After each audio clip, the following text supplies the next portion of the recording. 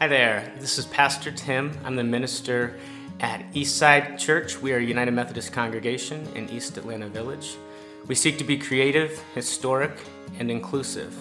And we are thrilled that you found our podcast. If you'd like to learn more about our church community, you can visit us at www.eastsideatl.org. Well, one of our members last Sunday, Ed Sohn, was gracious enough to preach for us. I was out of town at my sibling's wedding, and Ed stepped in, and he picked up with the next theme of what was the lectionary text last week in the epistle, which was Ephesians, and Ed preached a powerful and challenging message, kind of a call to action for us as the church in such a time as this, as the world continues to spin and our news feeds continue to overwhelm us. Ed preached a message about our call to stay engaged and to be proactive and to fight and to work together for the kingdom of God in this world. So if you missed that, I invite you to go back and to experience it. But this morning, we shift from the book of Ephesians, which finished up last week in the lectionary, to the epistle of James, or the letter from James. And because this is the first Sunday where James is addressed, it begins in chapter 1. And if you've never read through James, I would invite you this week to take a minute. It's not a long book, but it is a powerful book, and it's filled with a lot of prophetic and intense imagery from this writer named James, and to an ancient or to multiple ancient Christian communities, depending on if this letter was a circulatory letter or if it was just meant for one community. And in it, James he doesn't pull punches. He speaks these words of intense truth, these calls to action, these calls for the people of God to be the people of God, not simply in word, but in deed. And this morning is no stranger to that notion and to that call. And the lectionary has us pick up in verse 17 of chapter 1. So friends, as I read, I invite you to embody a posture that allows you to experience and receive the sacred words of ancient Scripture. James writes that every generous act of giving with every perfect gift is from above, coming down from the Father of lights, with whom there is no variation due to change. In fulfillment of God's own purpose, God gave us birth by the word of truth, so that we would become a kind of first fruits of God's creatures. You must understand this, my beloved. Let everyone be quick to listen, slow to speak, slow to anger. For your anger does not produce God's righteousness. Therefore, rid yourselves of all sordidness and rank growth of wickedness, and welcome with meekness the implanted word that has the power to save your souls. But be doers of the word, not merely hearers who deceive themselves. For if any are hearers of the word but not doers, they are like those who look at themselves in a mirror. So they look at themselves, and on going away, they immediately forget what they were like. But those who look into the perfect law, the law of liberty, of freedom, and persevere, being not simply hearers who forget, but doers who act, they will be blessed in their doing.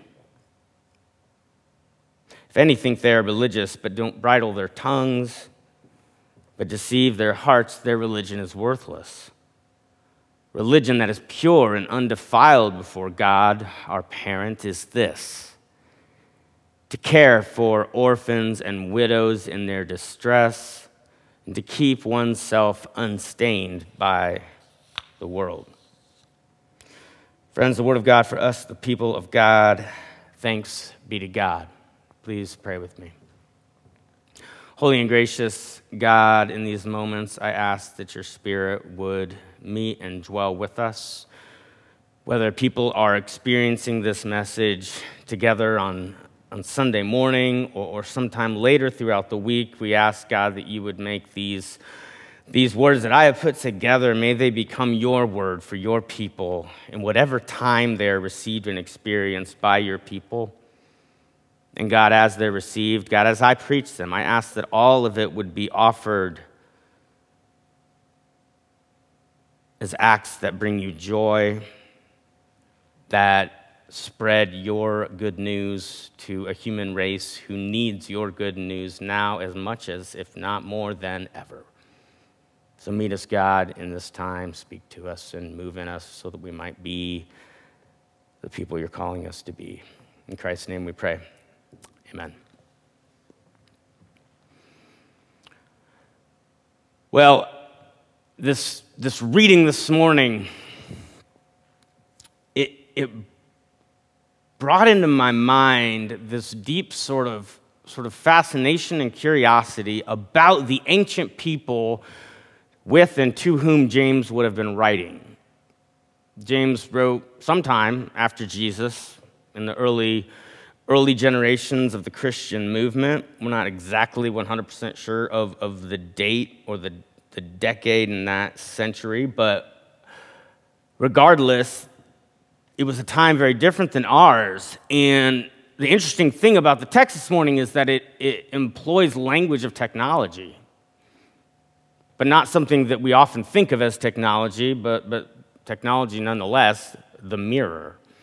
And I'm going to say more about that in a bit. But before I do that, this conversation about technology and mirrors, it made me think about literacy, a society's capacity to have a population who can read and who has access to the proper technology to write, whether that be in the olden days quills or today pens, pencils, tablets, paper, etc. But it's rather a modern phenomenon for most people in a given society to have not only the capacity to read, but the availability of writing utensils and paper and tablets and the ability to put down in some sort of form words that can then tomorrow be picked back up and read. The world hasn't always been this way. Literacy has not always been so endemic. There was a time when knowing how to read was something that was a privilege of those who had the capacity to educate their children, who had the finances, the wealth, the ability, who had schools in their community that could teach them the vernacular, the language of their people. And then, of course, even if they knew how to read, to then have the money to gain access to the capacity to write was a whole nother thing. Now juxtapose that ancient world with where we're at today. In today's world, it's almost considered like an additional step, like an uncomfortable step to have to go find a pencil or a pen. We're annoyed when we look around the table or the workspace or the car or the bank deposit, whatever, and we can't find a pen or a pencil, or we find the chain to the pen that used to be there, still there, but the pen's gone. Have any of you had this happen? It's super annoying. But it's only annoying because we're so used to being able to write stuff down whenever we want to, right? Even if we don't have like legitimate white, clean, ruled paper or whatever, we grab the back of a receipt and we scribble something on it. Or we write on our hand if we really, really need to put something down and we can't find a surface. But beyond physically writing, let's not forget that wildly huge breakthrough that some of you watching this morning probably have never heard of, the BlackBerry. And I'm not talking about the produce section at your local grocery store or the local farmer's market. I'm talking about BlackBerries, which were the kind of in-between cellular device between the early flip phones and then what we have now, which are totally space age in comparison. But BlackBerrys, they had a full thumb keyboard, so you could use your thumbs or your fingers to write out things on the screen and save them. Before that, you had to numerically hit the 1 however many times to A, B, C, and then you had to hit the next numeric number to scroll through the letters that were associated with that number, and it took forever to write out anything on a flip phone. But then BlackBerrys came along. And now, of course, touch screens, they have completely changed not only the way that we are able to capture information and to write things, but they've completely transformed our relationship with technology and our own brains. And for those of you that were born into a world with tablets that you could write on, it's hard probably for you to even think about or imagine a world where these did not exist. And don't even get me started on verbal dictation and my own challenges with my own children at times to say, no, you have to learn to type. You can't just keep hitting the microphone button and telling the word processor what to write.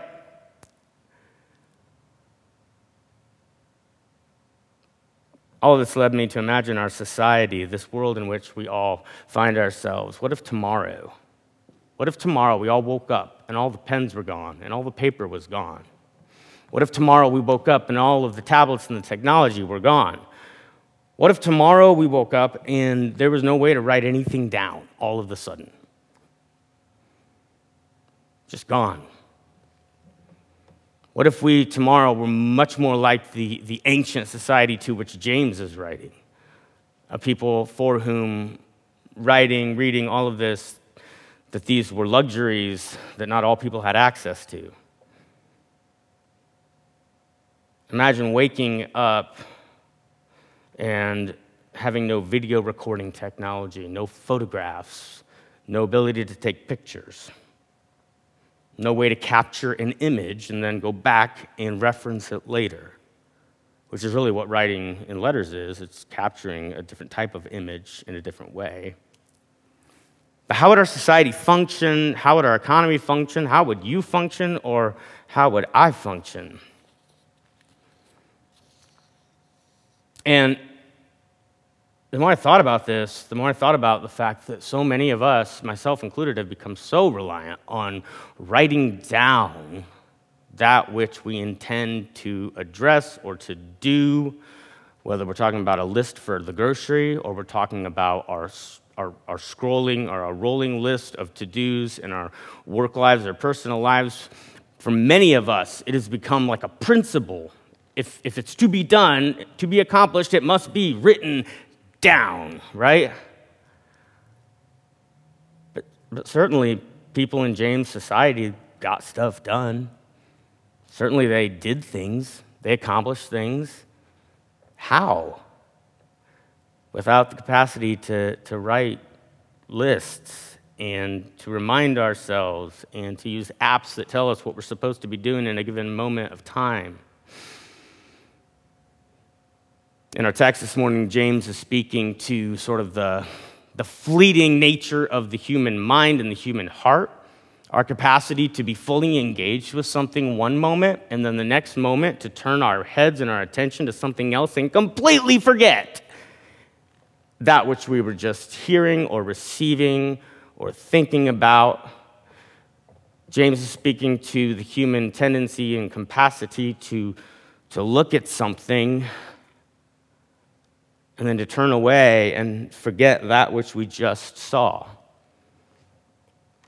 He writes in verses 22 through 24, "Be doers of the word, not merely hearers who deceive themselves. For if any are hearers of the word, but not doers, they are like those who look at themselves in a mirror. For they look at themselves, and on going away, they immediately forget what they were like." It's so interesting that James speaks to this problem with mirrors even in the ancient world, right? I mean, in our world today, we have mirrors everywhere. They're in most bathrooms in our country and in our homes, and it's not hard to find a reflective surface. But in the ancient world, mirrors were a much more rare technology than they are today. And in that world, it would have been a piece of really well-polished copper or brass, something like that. And obviously metals were sought after and expensive, so it wasn't something that every family in every village had in their homes, which means that you could probably go substantial amounts of time, days, weeks, I don't know, without ever looking at yourself, without ever looking into a mirror. I mean, I guess you could maybe find a pool of water that was reflective if there wasn't wind blowing it at the time, but regardless, it wouldn't be like it is in today's society, and it certainly wouldn't be like it is with Zoom. They say that we've had to look at ourselves in the past year and a half because of Zoom meetings more than any human in history has ever had to look at themselves. That's just a weird thought, right? To imagine that we on this planet have been necessarily in a place where we've had to see our faces looking back at us because of the way Zoom technology works, and we've had to look at images of ourselves more than any humans in history. Kind of wild. But James' community, his world, would have been the exact opposite of this, right? It would have been like a luxury to get to look at yourself, to get to have access to a mirror. And I think that makes his example of the mirror that much more fascinating, to take it out of our culture and our world, and put it in the strange, ancient scenario where not everybody had access to mirrors every day all the time like we do now. Why does James use a mirror? And why does he use this example in a culture where the written word was not even close to common like it is now? Where not everyone could read, where not everyone could write. I think that James's point is that for most people, when they did look at a mirror, it was an opportunity. And because it was an opportunity, most people would probably take it rather seriously. They would look at themselves and maybe catch up on like their teeth, or see if they need a haircut, or what's that itchy spot on their ear? I don't know, like whatever people do when they look in the mirror. And they might do that and prepare mentally for that time that they have with this reflection of their own face that they don't normally have access to. But James's point is that even in that culture where a mirror would probably have been a luxury and not something people constantly looked at, that in his comparison with people who were peering into the gospel of Christ, peering into what he calls the perfect law of liberty or of freedom, he says some look, peer into it, and then somehow turn their heads and walk away and behave and live as though they never saw it in the first place. It's like they look and they see and they turn and they immediately go right back to how everything was prior. Even though now they see that they need a haircut or they need to deal with their teeth or they have a skin problem, whatever, they go back to acting as though it's not the case for them, as though there's nothing to address. And James seems to be quite troubled by this observation he has of human beings, specifically those he's writing to in Christian communities.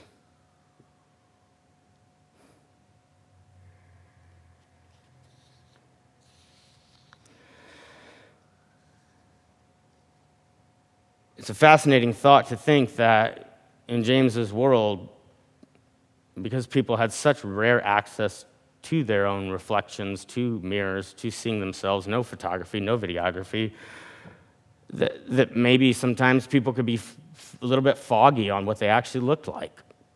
Isn't that weird to think about? People might have incorrect or sort of morphed or sort of exaggerated views of what their their face, their features, their physicality looks like because they don't see it very often. And part of what's important for them to have access occasionally to a mirror is to sort of right size and have a correct image or view of what they actually look like and where they're at and who they actually are. And you'd think that they would remember it because they don't have as much access to it, but James says in the ancient world, people are just as forgetful, apparently, and distractible and as they are in the world today. And most of us don't need that to be illustrated, right? I don't need to illustrate distraction. I don't need to illustrate how easy it is for us to forget and how hard it is for us to remember. I mean, there's times regularly when I'm driving, and for some reason when I'm driving, when I'm supposed to keep my hands on the wheel, oftentimes that's when the stuff occurs to me that when I'm sitting at my desk with my computer in front of me and my pad with my to-do list, for some reason, like I cannot excavate that thing that I need to write down because it needs done. But when I'm driving on the interstate, there it comes, it pops into my mind. And I don't want to use verbal dictation right now because I'm using Waze to get where I need to go. So I think to myself, I will remember this as soon as I get there. I'm going to find a pen or find my phone. I'll text it to myself. I'll write it down. I'll put it in my reminders. I'll do something. And of course, and I'm probably the only person who ever experiences this, but I finally get to my destination, and what do? I grab my phone, and I get out, and I lock the car, and I get into where I'm going. I completely forget the fact that I had this epiphany driving to the place of this thing that was really important that I had been trying to remember to take care of, and then I arrive, and it's gone. It's so frustrating. And, you know, even if you do get someplace and you want to write it down, then you can't find your pencil, or your phone battery's dead.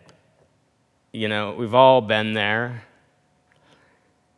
And the problem is that our intent in the moment that we're going to remember to go and to write them down, right?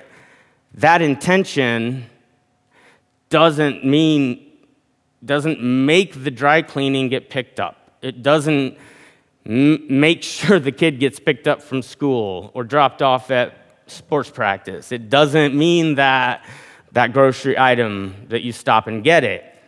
Saying that I'm going to remember to do the thing, I'm going to remember to write the thing down so that I remember to do the thing, doesn't actually make the behavioral, observable change out in the world, which is frustrating, but it is being human. It is the lives we maybe just die, but I think probably many of us experience,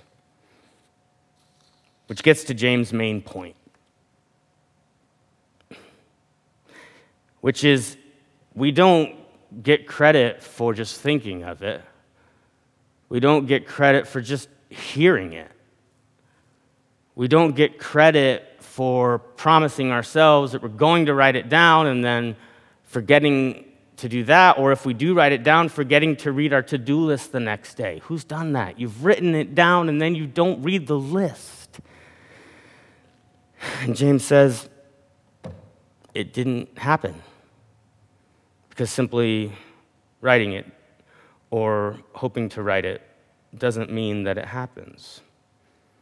And he says, so many of us, we listen to the word, we hear the message, and we feel this movement, this decision, this anticipation for something new or different or a change, but then we walk out the door, we turn off the screen, we end the call, and so fast, right? We're on to the next thing, and it just never re-enters our minds. It's not that we're trying to forget it. It's just that our brains are so active, and there's so much distraction that we shift, and that intention gets buried. It gets buried in the moments where the listening and the hearing was happening, and then it never gets revisited, except for maybe when you're driving on the interstate. And I think James' point is that you could even take it further and say, somebody could go to trade school or they could go to college to learn to be an accountant, or they go to law school to become a lawyer, they could become a certified auto mechanic, they could become a plumber or an electrician, all of these, and they could graduate with degrees in their programs. But none of that means that they will ever spend a single day as an electrician or a plumber or an accountant or a lawyer, because they could just get the degree and stop.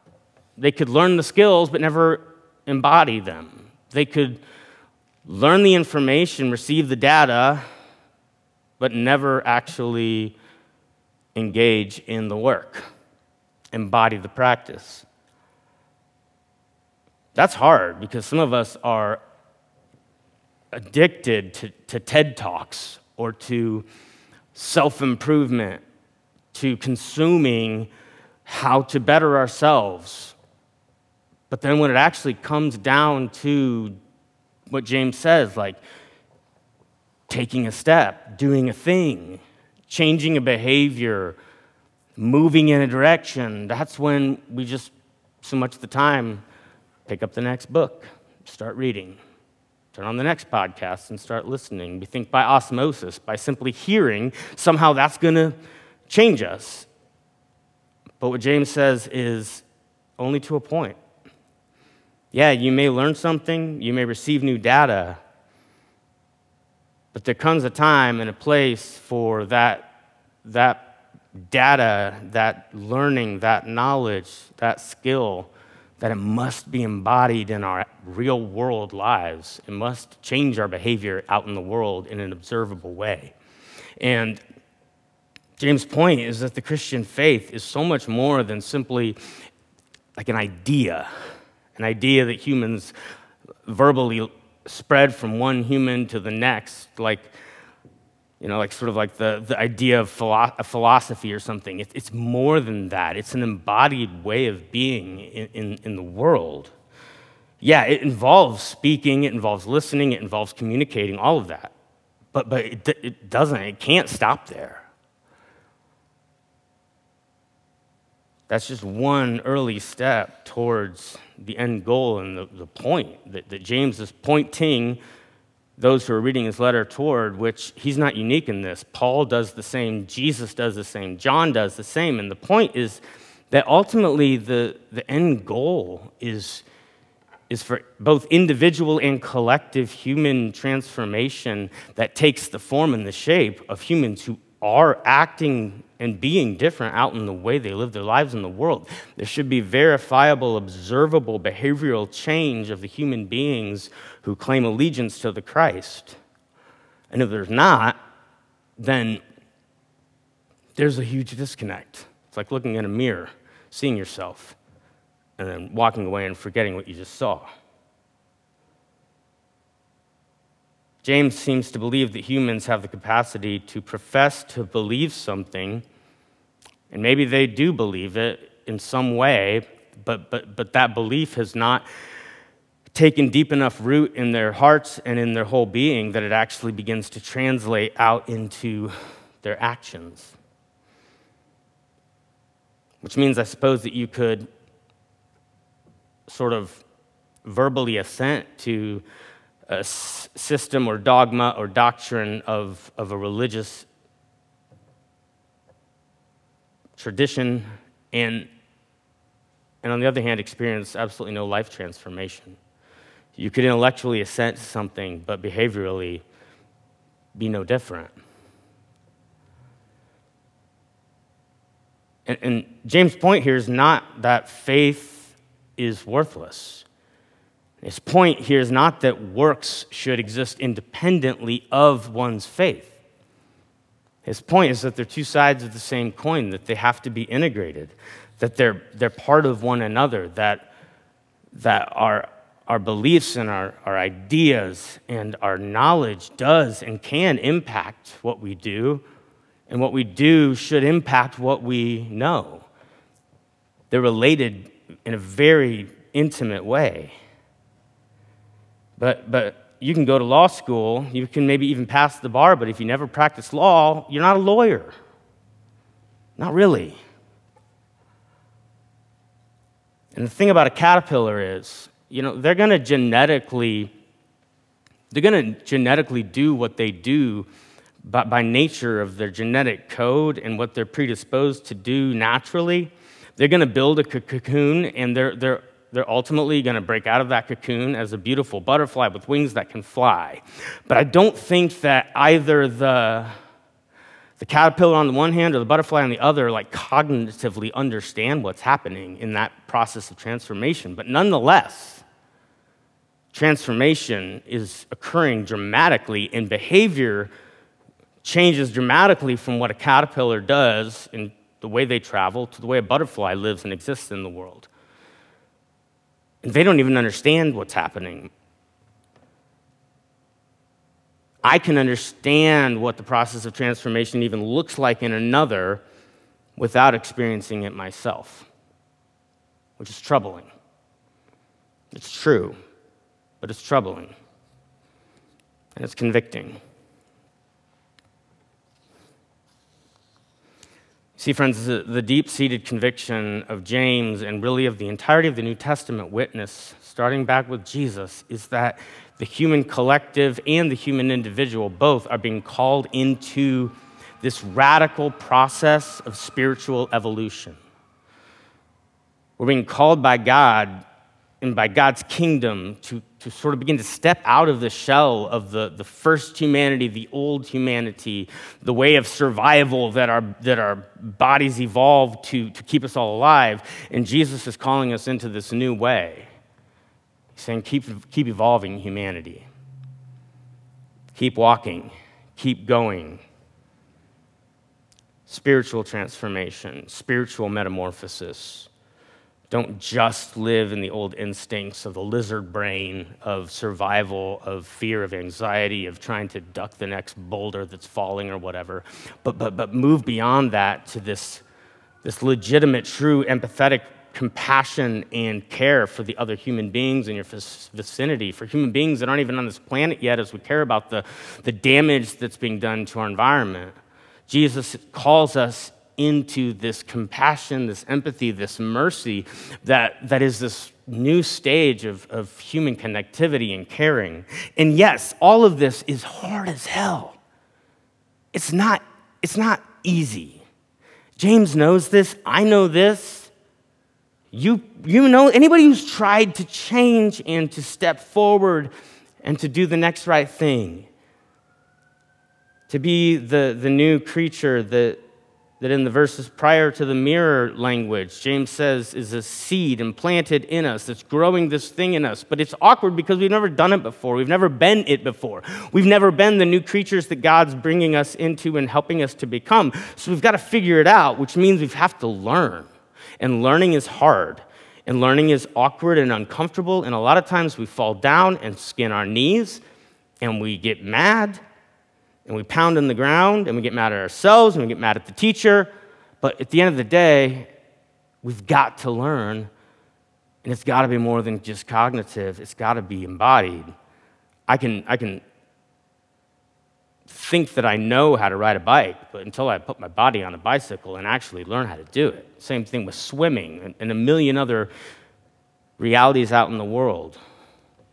Christ calls us to transcend our natural evolutionary propensity to self-preserve and to begin to ask the question, what does it look like for you to be concerned about the self-preservation of the other humans in your vicinity, not just yourself? And I think what happens often when we have this conversation, and here's where I want to end because I love the fact that James brings the mirror in, because I think that we look in the mirror and oftentimes the reaction that we can have is, whoa, I am a mess. I need to do that and that and that over there and this and this and that and this and that. And we begin to make the list, right? We might even write it down of all the things about us and that we need to change or we want to change. And then what do? The list gets so big and so heavy and so weighty that it drops by gravitational pull to the ground, and the next day, the next week, It's too heavy to pick back up. There's too much. So we just dismiss the whole thing. We look at ourselves in the mirror, we see, and then we go right back to the way things were before. But I think James would agree that you're much better off, we are much better off to just look at the mirror today and to say, what's like one thing in my life? What is one part in me? What is one behavioral reality? James mentions a few. He mentions anger. He says, anger, generally speaking, gets us in trouble, and it's not making us more righteous. It's not putting us in sync with God. I don't think that that's always true. I do think there's such thing as righteous anger, but a lot of our anger is more about us than it is about God's justice in the world. He talks about the tongue and the way we use words and the way we speak about other humans. And then he gives his definition, doesn't he, of what he calls true religion. And he says that true religion is really simple. It's taking care of the most vulnerable in your society, widows and orphans, refugees. It's caring about those people who need another human being on an actual planet to give a damn about them, and to then take that care and do something with it, which ties us back into Ed's message from last Sunday. True religion, it's not just relegated to behavior only with no beliefs, no faith. That's not James's point at all. His point is that it's this beautiful coming together of what we believe and what we do, and this integration of the whole, and that they speak back and forth, and they teach us. We're kind of in the middle. Our behavior's out there, our beliefs are in here, and we're working to become and to step out of the shell of the old.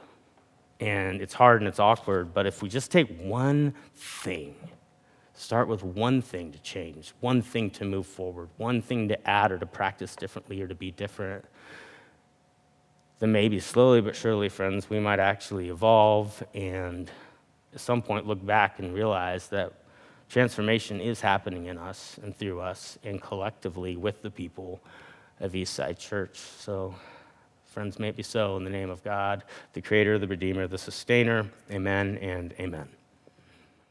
Well, we hope that you've enjoyed this week's message, and we look forward to seeing you soon. If you listen from afar and you would like to support the work that we are doing in East Atlanta and on Atlanta's East Side, you can visit our website, www.eastsideatl.org, and find our giving portal there.